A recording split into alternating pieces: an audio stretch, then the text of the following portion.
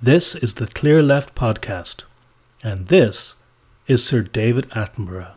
I am quite sure that I am not the only one who came here as a little boy or a little girl, 6, 7, 8 years old, and had our minds blown by the extraordinary things we saw. I do remember school trips into the Natural History Museum, and wandering back there this year has been incredible. The Natural History Museum is a magnificent institution, and if you're lucky, the Natural History Museum is also a terrific client to work with. Clear Left were fortunate to work with the Natural History Museum. To be specific, we were working with them on the website for a competition, the Wildlife Photographer of the Year. In the exhibition at the Natural History Museum, there are 100 pictures, chosen from 45,000 entries. To happier things for a moment, a picture of a fox surprising a marmot in China has won the grand title in the 2019 Wildlife Photographer of the Year competition. It featured alongside a whole load of other deserving winners. Let's look at some other animals then, spiders and antelopes perhaps. Some of the subjects in this year's Wildlife Photographer of the Year competition. Well, competition organiser London's Natural History Museum received over 48,000 entries from 100 countries. Okay, so tough job. It is an exhibition which gives us an intimate glimpse at the world's most wonderful wildlife. This is the accumulation of a huge amount of work from a vast number of people, whether that's, the huge amount of work that went into the actual images themselves when the photographer took them, to what the content department's done, the guys who actually built the show. It's all just really beautiful in the end, and the hope is that when the visitors come in, they're unaware of all of that work. The Clear Left team comprised designers Chris Howe and James Gilead, developer Tris Mudford, and project manager Helen Davies. It's been going since 1964, and when you go and visit it, it's every year at South Kent, and it's an amazing physical exhibition. Some of the images are amazing. The way it's presented is really beautiful, and then that goes on tour around the world. We got to see it. It was great. It does come to Brighton. They don't just, rock up in a van with all these prints and throw them on the floor in the Natural History Museum. They spend months, if not years, designing these exhibitions. So I feel like we wouldn't be doing the images justice if we didn't put as much thought into how they were presented as they did in the physical exhibition. In the early days, the exhibition comprised prints quite small, and in fact, in the very first exhibition, they were blue tacked onto the wall. Well, today is a very different kind of exhibition. In the Natural History Museum, we have beautifully backlit pictures, and they appear as the judges see them, and now those backlit pictures are travelling the world, and so people can see them in their full glory. I'd been given a ticket there as a birthday present, so I'd already been, and it is a fantastic exhibition. It's so well crafted. You go into this black room and everything is still, and there is very light background music, and the photos are illuminated from behind and stand out with such a contrast and such clarity. The images are truly incredible. What we were trying to do is take the same approach that the organisers of the exhibition would have to do, which is, given that you can't change the photos, you still need to present those things in a way that is sensitive and respectful. The project looked straightforward enough. Clear Left would be encouraging visitors to the website to visit the actual exhibition. Right? I spoke to Chris early on in the project. Our initial expectation was we were going to build a digital product that would help people go to a physical exhibition. And that has been flipped around through some of the work we've been doing to view it very much as what could we do in the digital space for a truly global audience, and the visitor experience, the physical visitor experience, being secondary to that. There is certainly an internal goal to increase traffic footfall to the exhibition itself. But we are very aware that getting to South Kensington is not possible to a lot of people in a lot of countries around the world. And wanting to bring that feel of that exhibition to the masses was very much part of the goal as well. In very early discovery phase, we did some stakeholder interviews, and the person who runs the exhibition, not just the digital side of it, but the whole exhibition, challenged us to be really ambitious, to meet her and her ambitions. And she was talking about work that she had been doing on a truly global scale with some really impressive people, and we wanted to be part of that. So there was definitely an aha moment of one of the major sponsors has got real ambition. And also it was in line with them introducing a new strategy where rather than being stuffy old-fashioned collectors of stuff, they wanted to have a new strategy about being advocates for environmental history and natural history issues. A lot of photographers have actually built their career on the publicity that is generated by what is a huge competition now and wonderfully international. The people who make up the exhibition, the people whose work we are displaying, we interviewed some of these people, and the view that they took on the exhibition was very different from how the organisation viewed it. And we did some audience interviews to understand our users a bit better.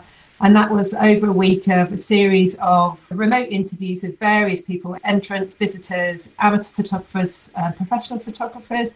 And that helped us develop our design direction a little bit better. So having heard stories about we had to be really respectful of the work, we had to make sure that their work couldn't be lifted and copyright infringement and all of those usual kind of things that you get when people talk about somebody else's work. When you go back to the originator of that work, the creator of that work, what we heard over and over again was the work is important, but it's the message behind the work they wanted to communicate. And what they were looking for was a platform that would help them communicate the story behind the work and change people's minds. And that shift from being an aesthetic experience to being the start of turning people into taking action around the stories behind the objects was the aha moment. We also want to show the world that there is a huge archive of images here over 57 years that's worth looking at and worth interrogating. So now this project is no longer just about delivering a beautiful website. The scope has expanded to cover behavior change too. Okay, that's what's desirable, but what's technically feasible? So each competition for the last 10 years, which is online, is set up and you head into a competition and then you work through the categories and the photos within that. Chris's vision was very much to open that out, to expose the entire catalogue and let you interrogate it in different interesting ways, because it feels like there's so much depth and wealth in the photos that just gets forgotten about when the competition goes on to the next year. So the aim was really to build a system that would allow us to expose this information and get to it in interesting and new ways. We were able to suggest ideas. One of them was this idea of custom image sets, where you could create your own interrogation of the system, your own search filter queries, and you could save those to a URL, which could then be shared to someone else, and you could allow them to run through that set of images in context, in the same way you would in a gallery, in the actual physical space, walk from image to image in the categories that the Natural History Museum have set out. We were suggesting creating custom sets that you could then share to someone else. And that idea came very much from bouncing ideas between the two of us. There are those assumptions where we all think something either is possible or isn't possible. And in this project, I have seen things that I thought were technically going to be difficult and take a lot of energy being done with blinding speed by the devs on the project. Equally, the other side, I've seen things that I think should be relatively simple and they just turn out to be more difficult than you could ever imagine. And that's one of the great natures of being on a project is assumptions you get challenged every day to look at what you believe to be true and is that true. So we started discussing tech stacks for that, and we went over to a whiteboard, as most good ideas start with, and I started talking to him about GraphQL and how one could set up a database and link interesting nodes in a far more fluid way than one would normally do in a RESTful system. And we started drawing out various entities and working out how one could interrogate this data. And it was incredible to do with a UXer and a developer, because the ideas coming from Chris were excellent. And as I suggested, we could link this node of photographer location to the image media type, or whether the photo is black and white or taken with a telephoto lens. The ideas just started brimming out of him. So you can then filter by photographic style. So if you wanted to find all macro photography, for example, or all aerial photography, you could do that. And then also to add in species information. So you'd be able to see all the mammals, or all the mammals in Africa. So you've got this incredible way of filtering that big archive in whichever way you want to cut that. And I think they were quite interested and excited, but a bit nervous, I think it's fair to say, about GraphQL and whether they'd be able to pull it off. And in the end, we didn't use GraphQL. And I think that was probably for them the right decision. And yeah, it was a really good opportunity at the start to not to like steamroll our ideas and our tech stack onto them, but just to have really great conversations and to just steer them in the right direction for what was right for them. And yeah, perhaps GraphQL would have been too much of a stretch. So it was really good to sort of just work that out. But some of the concepts of sets and traversing various bits of various taxonomies at the same time came from those initial ideas that we had on the whiteboards. The API itself was written by Matt, who's one of their developers there, Matt Cooper. He was excellent. He broke down the data into really sensible, well-documented chunks, and he made quite a RESTful API to begin with. And as soon as we started talking about sets and how we could interrogate it, he started looking at tags and how we could create like tags and trees of tags. And that ended up being the backbone of this project. All right, so the back-end work is going well. But this project isn't about data. It's about an experience. We don't want people to feel like they're navigating a spreadsheet. This needs to feel immersive. What's the best way to present this work? One thing that we weren't able to touch and didn't want to touch is the images themselves. So we were dealing with probably the highest quality assets you could ever hope to work with, which are these amazing photos from all over the world. The agreement they have with the photographers is that we won't doctor your images in any way. And whereas Instagram has a nice uniform square grid, we can't do that with these photographs. They have to be presented in the way that they were taken. What can we actually manipulate without encroaching on this artwork? When I talk about, the deliberate spacing and very thorough attention to detail when it comes to the fonts and the sizing, it's very, very subtle. So when this goes live and people see it, you could almost argue that it was better if they don't notice the typography and the spaces between things, because if they don't notice, it means they're paying attention to the photos, which is exactly what we want people to do. What we've done is try to tone it down. We've tried to make a more tonal experience, which more closely reflects the physical exhibition. We chatted about the various options we could use to reimagine this experience into a digital space. They were quite adamant in the beginning that we keep it black and white and that we don't introduce any color. My argument to that point was that when you're in the physical exhibition, which is what they're trying to emulate online, it's not black and white. It's quite a tonal, quite a sensitive experience. It's cathedral-like, people have said. It's quiet, it's respectful, it's a peaceful place to be, and the images still manage to shine in that environment. So with that in mind, right from the beginning, we knew that we wanted to introduce some kind of variations in lighting, and that took the form of a kind of palette of greys. So hopefully trying not to be too controversial and steer too far away from the black and white. This project isn't about delivering a one-off website. This needs to be something that continues to evolve over time. A living, breathing system? My colleague Cassie and I went up, must have been late summer last year, and we had a chat to them about pattern libraries and design systems. And this is all a new avenue for them. We started talking to them about how a pattern library or how a design system could start to expand their options and bring consistency to their workflow. Visual designers often talk about not wanting to design the same thing every time. We don't want to reinvent the wheel every time.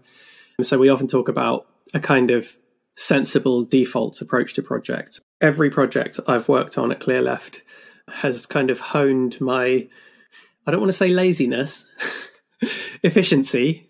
Working with James was a real treat. He's a incredibly creative and precise designer. One of the most precise designers I've ever worked with. He takes such care with everything he creates and very much a logical thinker. So creating a system that the website would sit atop was really important to him. His goal was very much to create something that would be logical and explainable and reasonable. So in the future, when new decisions had to be made about how do we add this feature, there was already patterns created and sound reason behind it. I think most designers like to do things by eye. They drag things around in Figma. They'll kind of experiment. And I do that too, but my outputs are always quite rigid. So I usually operate from the layers palette on the left-hand side of Figma. So I'll group things in what I think is a meaningful way. I'll name layers. I'll make things repeatable so that all of that, well, repeatability is baked into the design. It made the developers' lives really quite straightforward. Everything was documented incredibly well. So it's not an afterthought, and I won't leave things for the developers to infer from my designs. I try to help them. It's like an olive branch. Here, look, I'm not just throwing something at you for you to kind of guess what my thought processes were. I'm going to show you what the spaces are. I'm going to name the spaces even, just to make a thing genuinely systematic, genuinely predictable, genuinely repeatable. And so we spent a long time at the beginning of the project working in quite an abstract way, deciding fundamental concepts or sizes or scales or various system-y things that weren't exactly obvious or tangible, but acted as like a bedrock underneath the project. What we're designing is the approach to design. So those could have been, how do we work with color on the website? How do we bring the toning of what is a dark exhibition onto the web? And how do we not use just straight black and white as they currently did? And how do we bring those shades out? Or how do we scale things that feels appropriate on every device? I think space is something which gets forgotten too frequently in design. But what I want to do is make people very aware of it. I don't want space to be accidental. I think that's when you start losing quality in your designs. And I think if you take all of the ingredients, and I think space is a key ingredient of design, if you take all of the ingredients and bring them out so that people can see them and so that you can have discussions about them, it will improve the quality of designs. And these early conversations were incredibly geeky and incredibly fun, but again, showed a huge amount of bravery on the part of NHM, because we weren't necessarily producing full pages at this point. We were just creating prototypes and creating small experiments of how does this thing scale? How does this thing feel? Which is very intangible, but it worked incredibly well. So the first page we designed took weeks, and the second page was designed and built in minutes. When we got to the last few weeks, but even the last few days, we were able to roll out features incredibly quickly because of the early groundwork we had done. Talking to Tris and James about this project, something that came up again and again was the level of collaboration. So on this project, I was lucky enough to be sitting right next to Tris, very good Clearleft developer, and we were designing in tandem. So his role on this project was design. My role was design. Chris, the UX designer, was also designing. So I felt like we were all designing in parallel. And at the same time, Tris was building a lot of this stuff in code. It was great to be able to have that time as a developer to try some of these things out before getting into the detail of the project. But I think it also really helped from the design point of view. There was a lot of sort of steps we could miss out because we were getting stuff into the browser straight away. We were testing ideas out, testing animation ideas out.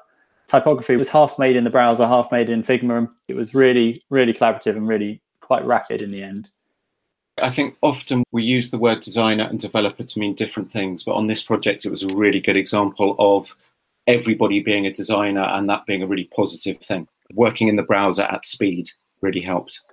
All of this collaboration led to another project that spun out of the work done for the Natural History Museum.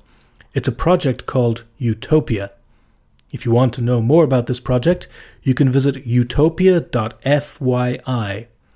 That website explains, Utopia is not a product, a plugin, or a framework. It's a memorable/pretentious word we use to refer to a way of thinking about fluid, responsive design. Well, I think James and I have both been thinking about the idea of space and type and doing things in a more fluid and logical way for several years. The idea we're talking about is what we're now calling Utopia, which is a systematic approach to scaling type and space. The name was a bit of a joke to begin with, and it somehow stuck. So one of the things we want to do with Utopia is to start visualizing space. Just before the project, I'd finished on another project, and I had a few days of downtime. And yeah, we have these park project ideas at Clear Left where we're able to work on side projects when we have downtime. We started just playing around with what would a fluid type system look like in 2019, it would have been then. How can we use CSS custom properties to create type scales? Modular scales have been used in SAS for many years, and there's a lot of tools that do that for you. But we hadn't found many that worked with CSS custom properties. And the idea that we could set out a system and expose the 6 controls you would need to create modular scales with the size, the breakpoint, and the type scale, both for a minimum viewport and a maximum viewport. The idea that we could expose those 6 values at the top of a page, let you control those, and not hard code a lot of the values. And we started playing around with that, and yeah, a few days later, we had a prototype working, and we had the beginnings of Utopia there. This website came to being within the space of a few days. And although I've used similar approaches on projects in the past, this is definitely the flagship project where we've gone in knowing that we're going to design this way. We started the Natural History Museum project, and this seemed like the perfect place to test these utopian ideas out. Mostly because with this project, the image is the hero, and the intention was to let the rest of the site, the chroma of the site, just fall away into the background and provide a canvas for the image. And so the whole idea of Utopia is creating a system that just works and then lets your content shine. And that seemed absolutely ideal for this. So we chatted with them on the first day of the project when we were all up in London about, we have this concept of fluid type and fluid space, and we'd love to use it on this project. And they were incredibly open to experimenting and trying some new ideas. We put it into practice, and we started with a type scale, and we made tweaks as the project went on, and we tightened it up.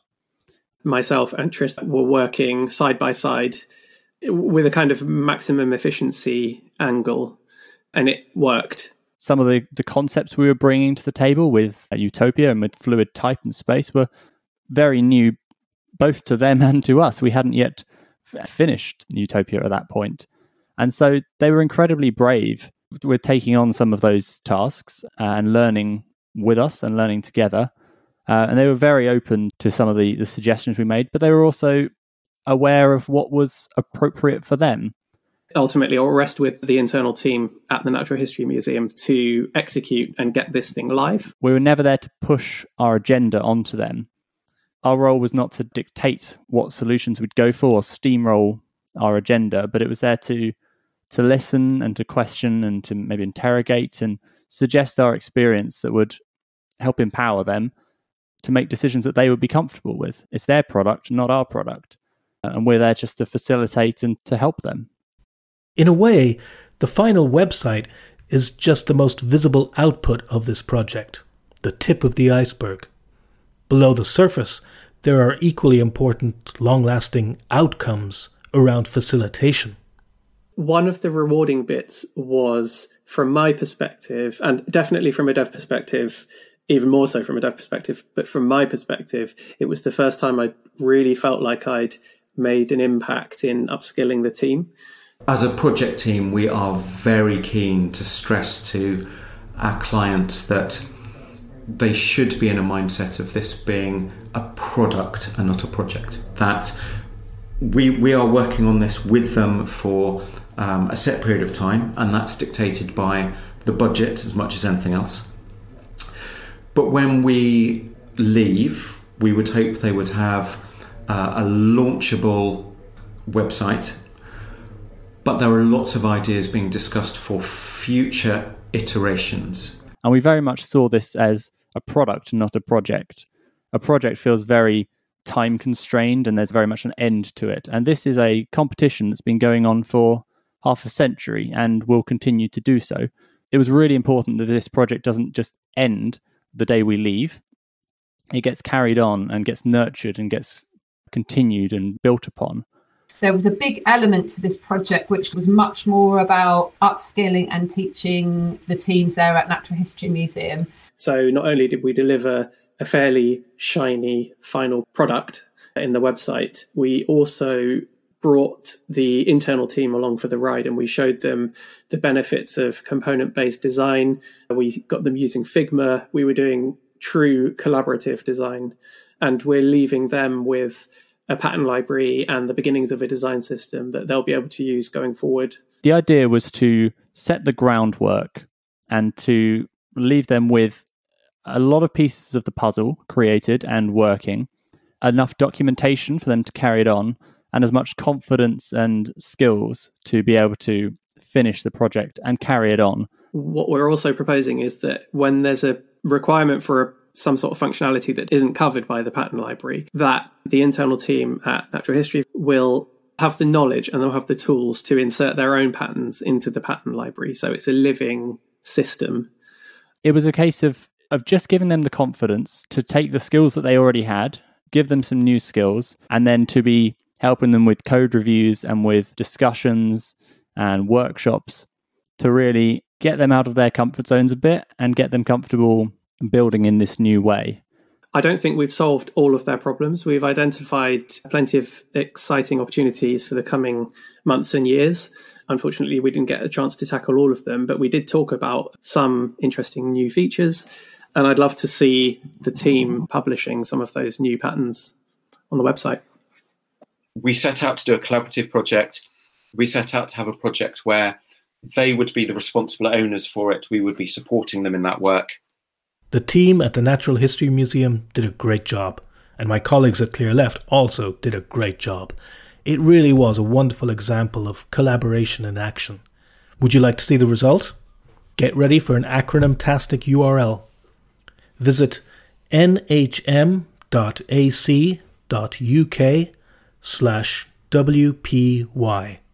It looks great on any device or screen size, but I recommend visiting it with the largest screen you've got. Maybe dim the lights too. Then start browsing. Those incredible images will suck you in. Have you ever heard the term WILFing? WWILF? It stands for What Was I Looking For? You know how you go to Wikipedia to find out one thing and then 20 minutes later you emerge from a rabbit hole of links that you followed asking yourself, what was I looking for? That's WILFing. Well, the website for the Wildlife Photographer of the Year is guaranteed to get you WILFing. From any photograph, you'll use the tagging system to get lost in a trail of magnificent hypermedia. I know I'm biased, but I really think that this is what the World Wide Web is all about. It was a real honour for Clear Left to work with the Natural History Museum on this project. And the workspace was pretty good too. And for us, it was an opportunity to work with amazing photography in an amazing building. It was just exciting for us. We got to go to some amazing spaces. So when you go to the boardroom in the museum, you pass the taxidermied Guy the gorilla. And every time we passed it, James, Helen, Tris found it hilarious that I'd seen Guy the gorilla as a child in London Zoo when Guy the gorilla was still alive, which they somehow think that makes me an ancient specimen myself. I remember before the project started, Chris saying, now we need to visit Darwin's collection. We need to make sure that happens. In fact, we should try and get our project kickoff in Darwin's collection of artifacts. And I remember thinking, that sounds good. I don't really know anything about that. But cool. I'm glad you're excited by it. And as the project went on, it got brought up a couple of times with some of the NHM members in earshot. And James and Chris were incredibly excited to go visit this collection. And then on the last day, I was the only one up in the office. And they said, we've got a treat for you. We're going to take you down to Darwin's collection. I had to send a little message to Chris and to James just to let them know where I was. And yeah, I had to get a few slightly smug-looking photos standing next to this wall of jars with yellow tops showing they were the first ever example of this creature. There was a giant 30-foot squid. There was an awful lot of mammals and animals in jars of acid. I mean, I can't say I fully appreciated it in the way that they would have, but I took some comfort knowing that they were not appreciating it. You've been listening to the Clear Left podcast. If you've enjoyed hearing what it's like to work with Clear Left and you'd like to experience that for yourself, get in touch. You can email us at info@clearleft.com. And if you're enjoying the podcast, tell your friends, tell your colleagues, tell everyone you know. Thanks for listening.